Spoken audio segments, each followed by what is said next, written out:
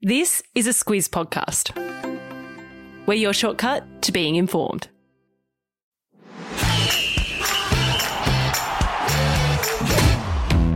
Good morning. This is Sport Today, your weekday sports news podcast that puts you ahead of the game. I'm Sam Ferris. And I'm Martin Gabor. It's Tuesday, the 27th of July. In your Sport Today, Titmus reigns supreme in the pool, the NRL farewells a legend, Buddy is banned, and a young gun in the NBA draft. This is your Sport Today. Gabs, Monday in Tokyo was all about the showdown in the pool between American legend Katie Ledecky and our very own Ariarne Titmus in the women's 400-metre freestyle final. It pitted the Olympic champion and world record holder Ledecky against the world champion and this year's fastest swimmer Titmus. Sometimes these things can be fizzes, but not this one. It lived up to the hype and then some. Titmus surging home to win the gold medal in grand style. How good was that, Gabs? Fez, I reckon the census next month might be a bit too soon, but I reckon the 2026 version will see a huge spike in the name Ariarne. There is not a single person who wasn't celebrating that. And Fez, Titmus trailed for most of the race, but as you said, powered home in the final 100 metres to beat Ledecky by more than half a second. This is quite the story, Fez. Titmus and her family moved from Tasmania up to Brisbane when she was 14 to get access to better coaching. It's fair to say that move paid off, and to put it in perspective how big the win is, Titmus is now the only person to beat Ledecky in an individual Olympics event. That's probably why Michael Phelps calls Ledecky the greatest. Now, family, friends, and even legend Dawn Fraser cheered Titmus home from Noosa. It was pretty awesome to watch, but what came next was just as good. Yeah, two things stood out for me, Gabs. The first being the class act of sportsmanship as Titmus and Ledecky left the pool. Ledecky congratulated the Aussie and Titmus praised the American. She actually said she has set this amazing standard, and if I didn't have someone like her to chase, I wouldn't be swimming that way. But Gabs, the vision of Titmus's coach celebrating the win is incredible. His name is Dean Boxall, and he went off like a frog in a sock. Gabs, I've dead set watched it 100 times.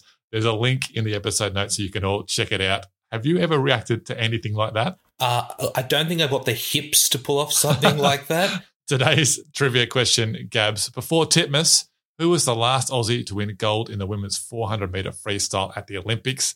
The answer at the end of today's show. Gabs, those of us who have been watching the Olympics around the clock will know there were in fact other events at the Games yesterday. So let's quickly recap them. Yes, we'll stay in the pool for a second, Fez, because Emma McKeon and Australia's 4x100 men's freestyle relay team won bronze. Kyle Chalmers was electric in the last leg to get the Aussies to third in that relay. In surfing, Sally Fitzgibbons is through to the quarterfinals. She joins Owen Wright in the quarters as the last Aussie standing. And Fez, the Rugby Sevens team, they had a mixed day going down to Argentina, but they did smash South Korea in the second match. And if you want to feel old, how about those women skateboarders? Yeah, Gabs, the winner of the street event, Momiji Nishia, is just 13. Gabs, I couldn't stand on a skateboard when I was 13. There was also chaos in the men's triathlon when a boat got in the way of the start. And when the race did start, Aussie Jacob Birtwistle reckons he broke his nose from a kick to the face in the swim leg.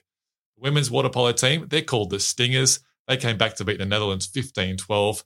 I can't get over how hard they throw the ball in the water there, Gabs. Fez, there's a reason they call them the Stingers. Apparently they can shoot upwards of 80 kilometres an hour, even though they're treading water. That's just ridiculous. Yeah, that would sting, Gabs. It's another big day in Tokyo. The Matildas are in action tonight, so are the Opals. Of course, there's plenty of action in the pool. So for a rundown of all the key events coming up on day 4, have a listen to the Tokyo Sprint. That's our quick Olympics news show. You can find it in the Sport Today feed, so check it out. As big as the Olympics are, Gabs, there's a fair bit happening elsewhere. Let's start with rugby league, where Warriors skipper Roger Tuivasa-Sheck has played his last game in the NRL. Yeah, this is a bit of a sad one, Fez. We're talking about one of the best players in the comp, one of the best leaders, someone who had footwork like the great Fred Astaire. Tuivasa-Sheck was granted an early release from his contract on Monday to return home to New Zealand before the government pauses its COVID-19 travel bubble for at least the next 8 weeks. Tuivasa-Sheck will reunite with his wife and 2 young children before he switches codes to join New Zealand Rugby. Now, understandably, Warriors CEO Cameron George was sad to see him go. He said, "It's disappointing for everyone that there can't be a better end to a wonderful career, but these are the times we're living in. Our hands are tied." Yep, they're tied, Gabs. Tuivasa-Sheck made his NRL debut with the Roosters in 2012, won a premiership with them the following season before he joined the Warriors in 2016. He was the first Warriors player to win the Dally M medal in 2018. That's the most prestigious award in the NRL, while he also represented the national team in 20 tests. He'll join the Auckland Blues until at least the end of the 2023 season. And just quickly, Fez, it looks like Storm coach Craig Bellamy is staying put. He's expected to announce a new deal today that could keep him at the club for the next 5 years, although that could include a move to a different role down the track. Bellamy joined the Storm in 2003 and has won 3 premierships, the most recent coming against Penrith last year, who they just so happened to be playing on Saturday night in a top-of-the-table clash at Suncorp Stadium.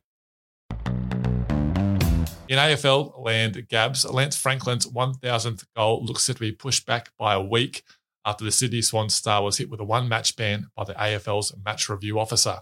Yeah, we're not going to see him this week because Buddy will miss a match with an early guilty plea for striking Fremantle's Luke Ryan in the head with his elbow.